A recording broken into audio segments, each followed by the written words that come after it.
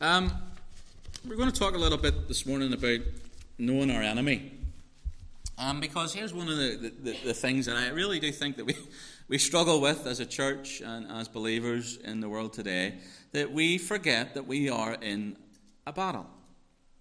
Now, you say, well, I know I'm in a battle, but I'm not talking about the battle of your own personal circumstances, because we get caught up in that. But we're in a war. It's a war between God and the great enemy. It is a war that has raged from the beginning of human history.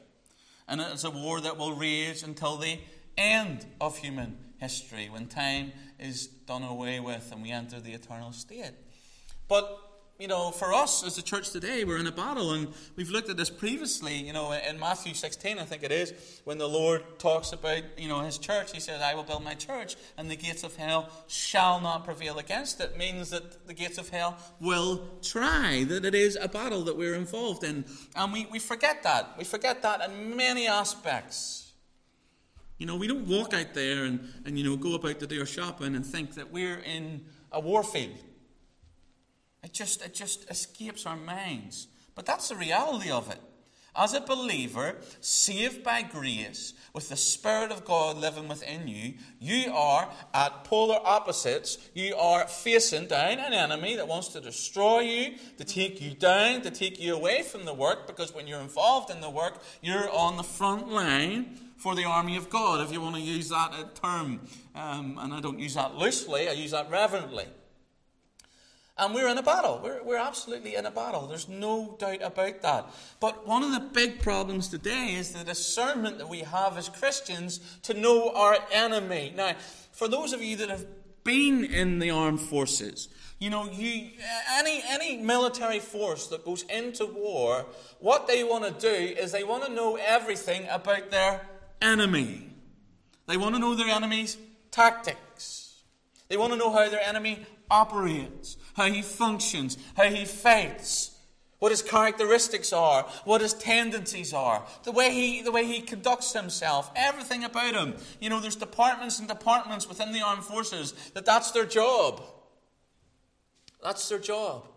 And the reason they want to know is because they know if they're going into war, it's war, and the rules of engagement are clear, and they have to know their enemy if they're going to have a chance of defeating their enemy. It gives them the best way of defeating their enemy. Now, the other side of that is they do their research on their enemy, but then they have to train their forces.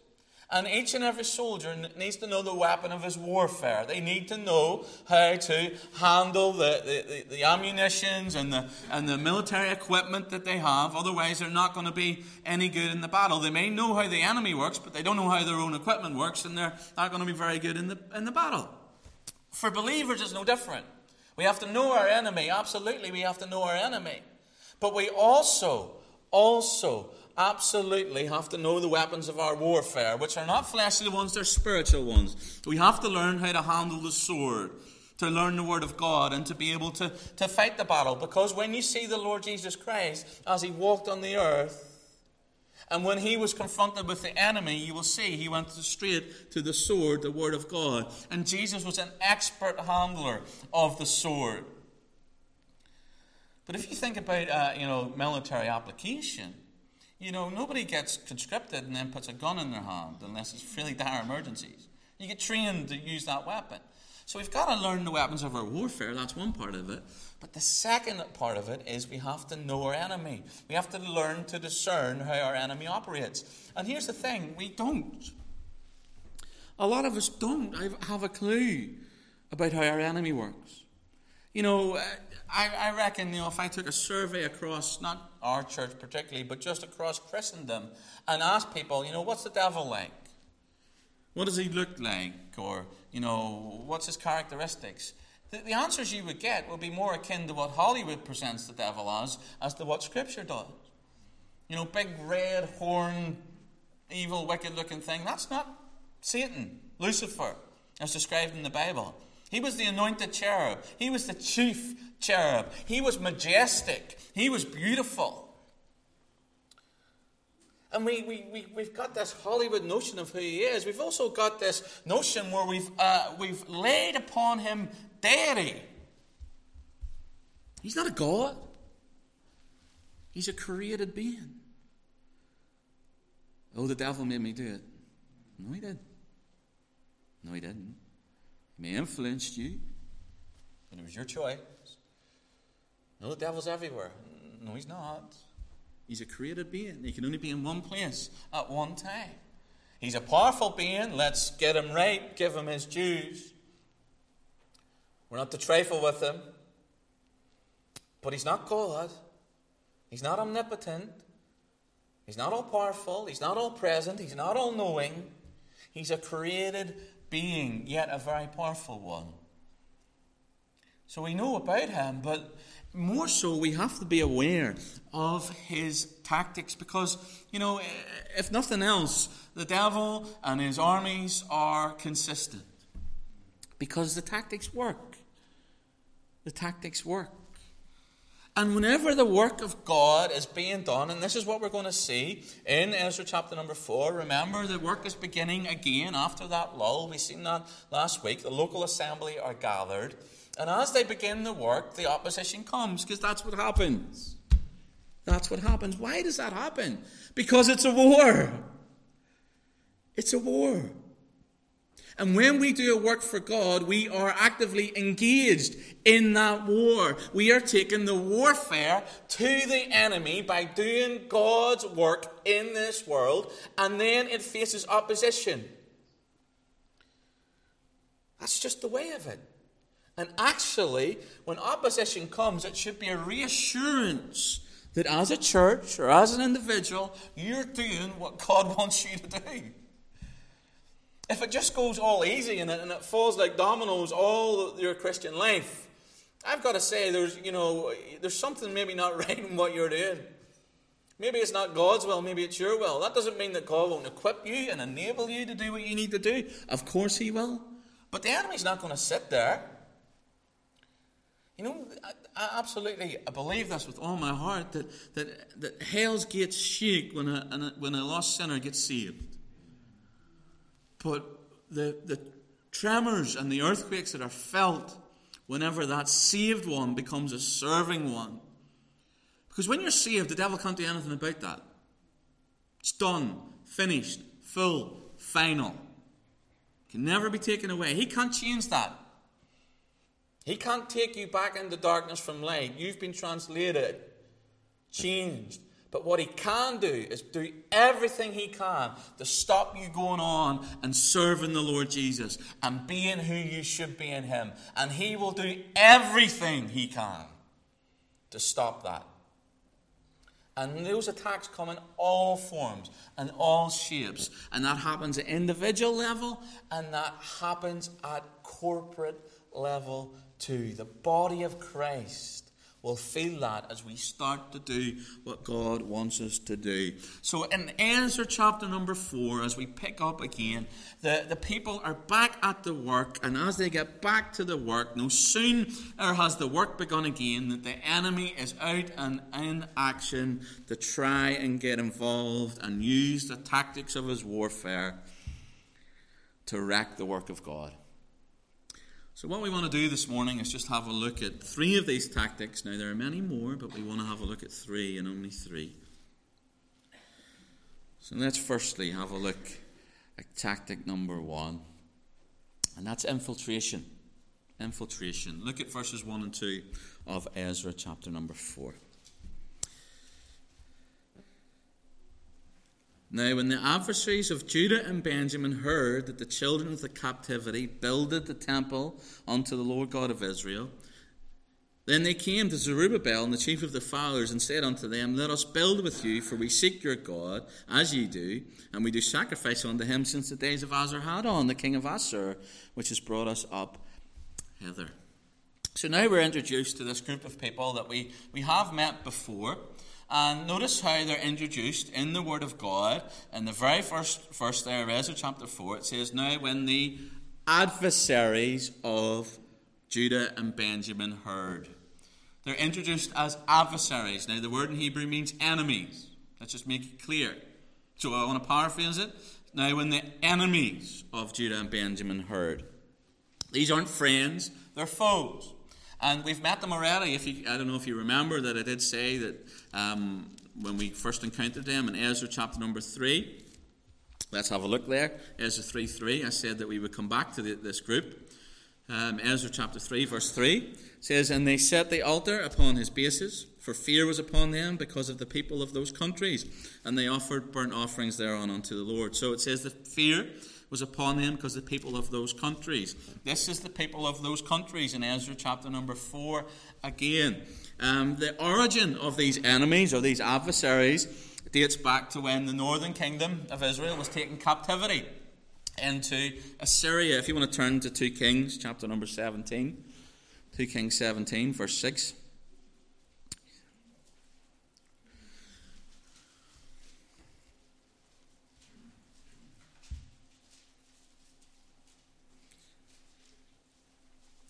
Two Kings chapter 17 verse 6 says, "In the 9th year of Hosea, the king of Assyria took Samaria, carried Israel away into Assyria, and placed them in Halah and Habor by the river of Gozan, and in the cities of the Medes." Then read down a little bit later on, verse 24. A later king comes along and populates the Samaria with people from Assyria and Babylon. So verse 24, it says, "The king of Assyria brought men from Babylon, from Cutha, from Ava, from Hamath, from Zarephaim, and placed them in the cities of Samaria instead of the children of Israel. And they possessed Samaria and dwelt in the cities thereof." So these are the adversaries. These are the people of these countries. They're not Jews. And they've been placed there as part of this repopulation by the Assyrians.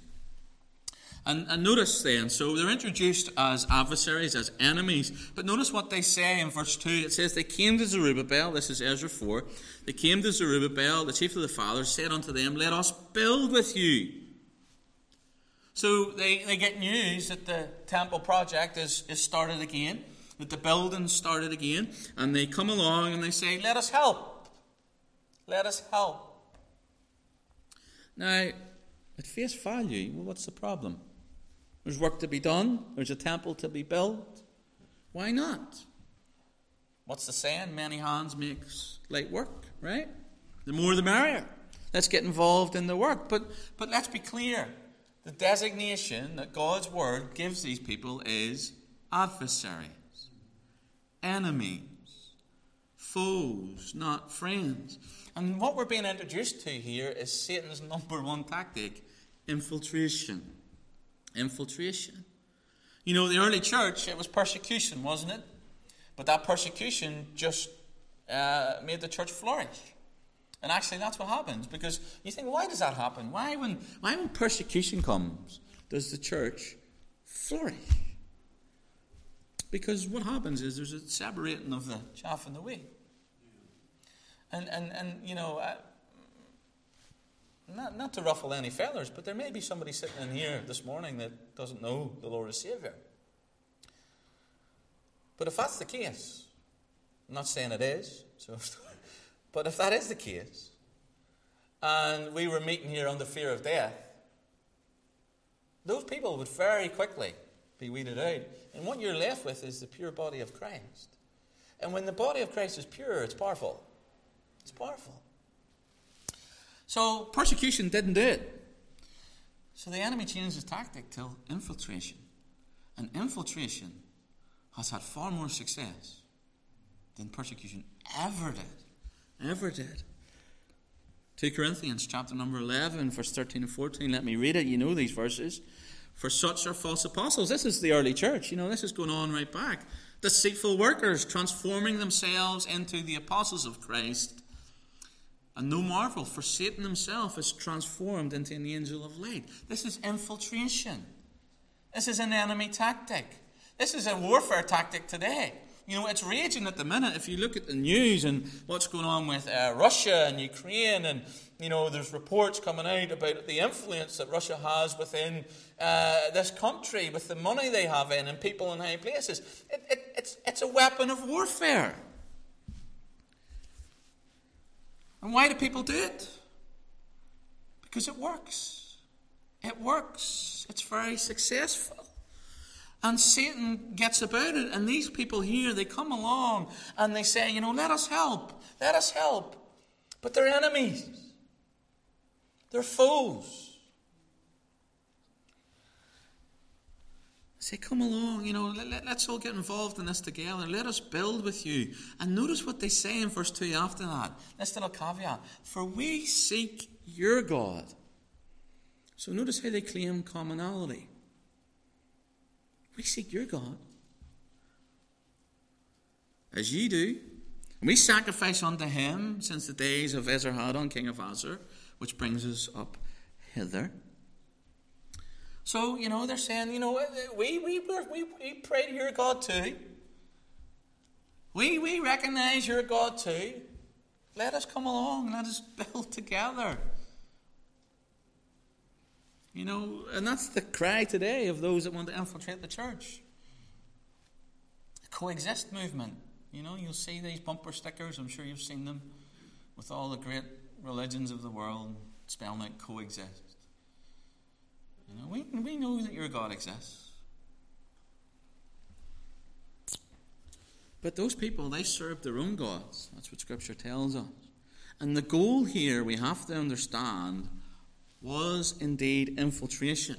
It was never about helping them build that temple. It was about getting involved to wreck that work. They were enemies. And the enemy's number one tactic is infiltration. It happens today, it happens then, and it will continue to happen until the Lord comes again. Why? Because it's a tactic that works so well. So if the first tactic is indeed infiltration, I want to lead us then to the second tactic of our enemy's warfare in verses 3 and 4 of Ezra 4, which is intimidation. Verse 3, But Zerubbabel and Shua, the rest of the chiefs of the fathers of Israel, said unto them, Ye have nothing to do with us to build a house unto our God. I love that. I love it. The old fighting fundamentalist in me loves that. I love it. Because that's the correct response. These were enemies. And there's a clear response from the leadership representing the people. And they say, you have nothing to do with us.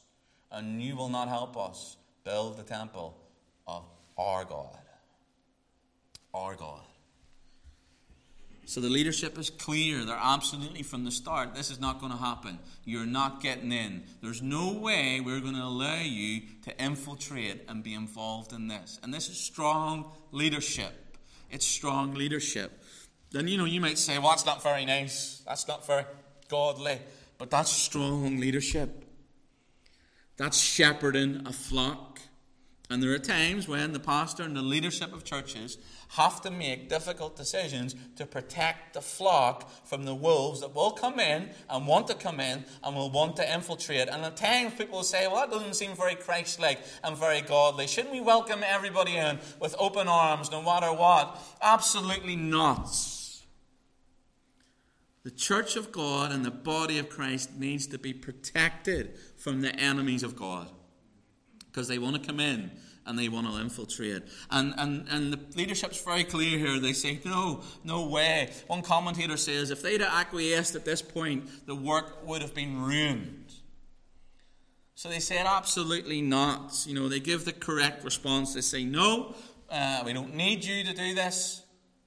We're going to do this work.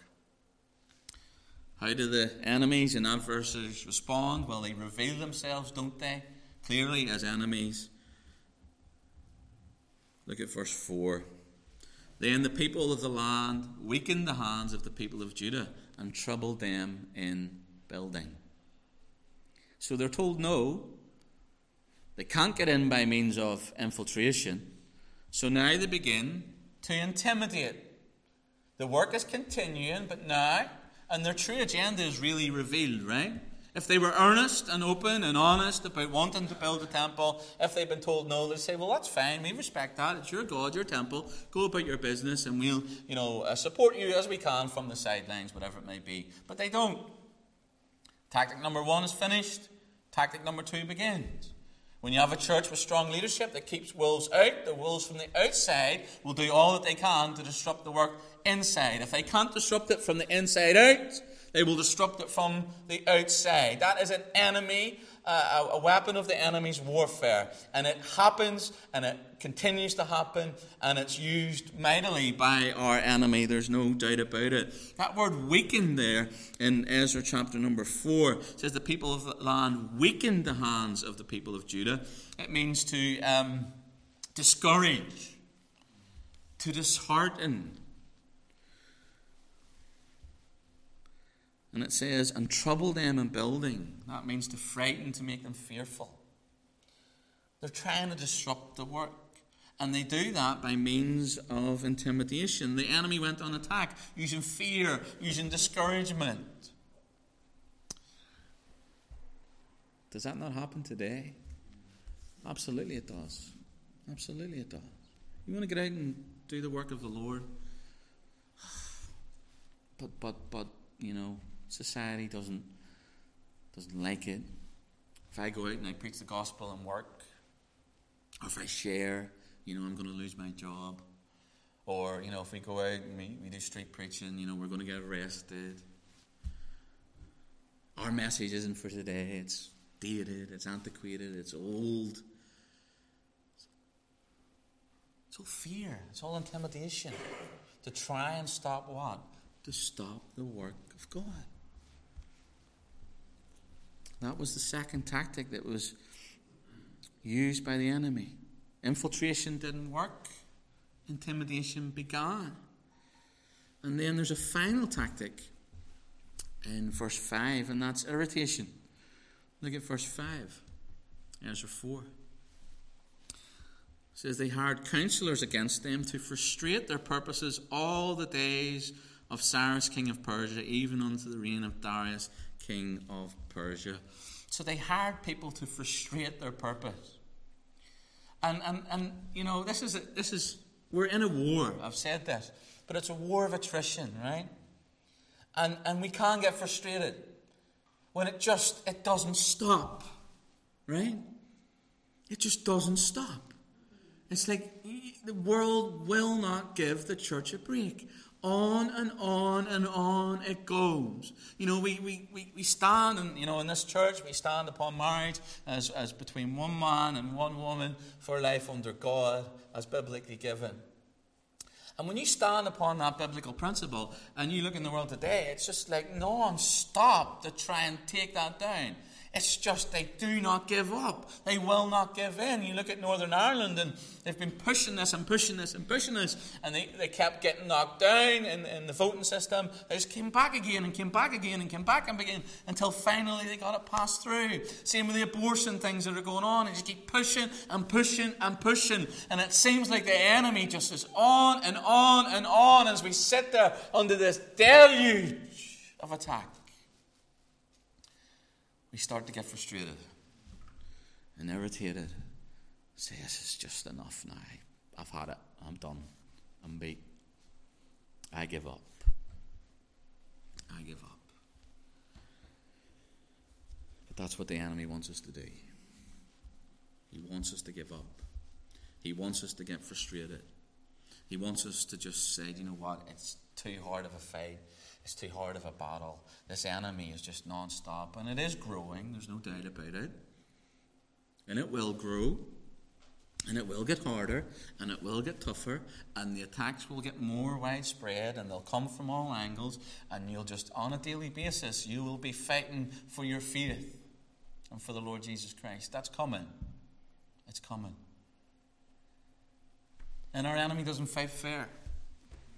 He doesn't take a break. He doesn't say, you know what? Have a break. You know, I like boxing. Claire likes boxing me, but she doesn't like watching boxing. But, you know, I was watching it last night, and, you know, they fight, but there's a break. You know? They have a little rest. And, you know, there was one point where one of the fighters, you know, he was down and out, really, if the bell hadn't rung and he got that little rest. But that's done in an organised way. The fight we're in There's no bell. There's no rest. The enemy will use that opportunity to attack you more. Not say, do you know what, have a little break. That's how our enemy works. Because he wants to get you in the place where you're frustrated. He wants to get you in the place where you're ready to give up. He wants you to get you in a place where you just think, I can't fight this fight anymore. They've worn me down. They've won. That's what the enemy wants to do. And when we give in to this, we're giving in to the enemy's tactics. But if you can know the weapons of our enemy's warfare, if you can know that's what he wants, and if you can know that's what he has designed the world that we live in and the pressure that he puts on to do, it's to take you out of the battle. You're a chess piece on the battlefield, and he wants to take you out. And if he can frustrate you, and if he can get you down, and if he can get you depressed, if he can get you doubting even the purposes of God in your life, if he can get you doubting the will of God in your life, he'll have you in the place that he wants you to be. Frustrated.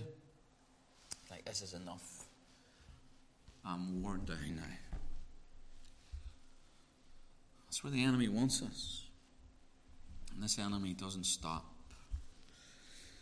So we've just looked briefly this morning at three aspects of our enemy's warfare. We've looked at infiltration, which continues to this day and is used and wielded well by the enemy to stop the work and disrupt the work from the inside out. You know, how many great works of God have been destroyed by wolves coming in and shutting the doors down? You know, it would be an astronomical number. How many churches do you know in this city that you can look back on, they're no longer there now? You know, because you've heard horror stories where people have come in professing to be Christians, professing to be of the Lord, but yet have revealed themselves as workers of iniquity. And the work has been destroyed. It's been ruined. It happens. Infiltration, and we need to guard against it. We do. Infiltration doesn't work. Intimidation comes. That's to destroy the work from the outside in. To put the pressure on. To put people in a place of fear. Where they're afraid to speak up for Christ. Where they're afraid to share their faith. We've looked at that in Romans on Wednesday night, didn't we? You know, Paul says, I'm not ashamed of the gospel of Christ. It's the power of God unto salvation. And we talked about it together, and we asked the question, when have we been ashamed of the gospel? And, you know, we demarked that from being ashamed of Christ, but to be ashamed of the gospel, to be able to speak up. And the kind of conclusion was, it would have been easier for us to name the times that we weren't than the times that we were. Because there were so many. But we're not to be ashamed of the gospel of Christ. We're not to be intimidated. It's the power of God unto salvation. The word of God is more powerful than a two-edged sword. The word of God was used by our Lord and our Savior to dispatch the devil. That's the word of God that we use today. Infiltration, intimidation, and irritation. To destroy the will of the workers. And if the enemy can destroy the will of the workers, the work falls away. All of these things are designed to stop us doing what God would have us to do. All of these things are designed to take us away from God's purposes for our lives and for this church. So we think about this church today. We think about what we want to do in the year ahead. How we want to take the gospel to the community. How we want to honour and glorify Christ. How we want to grow in the faith together. And they are all absolutely honourable things before the Lord. But mark it down. When we determine to do that as a church and as a body, we will come under attack. And this is not me going, crazy charismatic. This is the truth. We are in a spiritual battle. We wrestle not against flesh and blood. We're fighting against spiritual wickedness in high places. And it is a battle. And do not think for 1 minute that you have a pass or a freebie to step off the battlefield, to sit on the fence, because there is no fence. There's no fence. And the enemy will do all that he can to stop you in your tracks and to stop us as a church. So what do we do? How do we fight it? How do we go on under this, attack of infiltration, under this attack of intimidation, under this attack of irritation? How do we go on? How do we fight the battle? Well, firstly, we rest in Him. Absolutely. But also, we have to mature in our faith. We have to get better soldiers.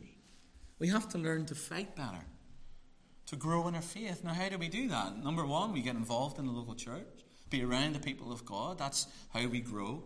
But secondly, we've got to mature in the Word of God. We've got to learn to discern. We've got to move from the milk to the meat of the Word. We have to grow in the Word of God to be able to fight the enemy.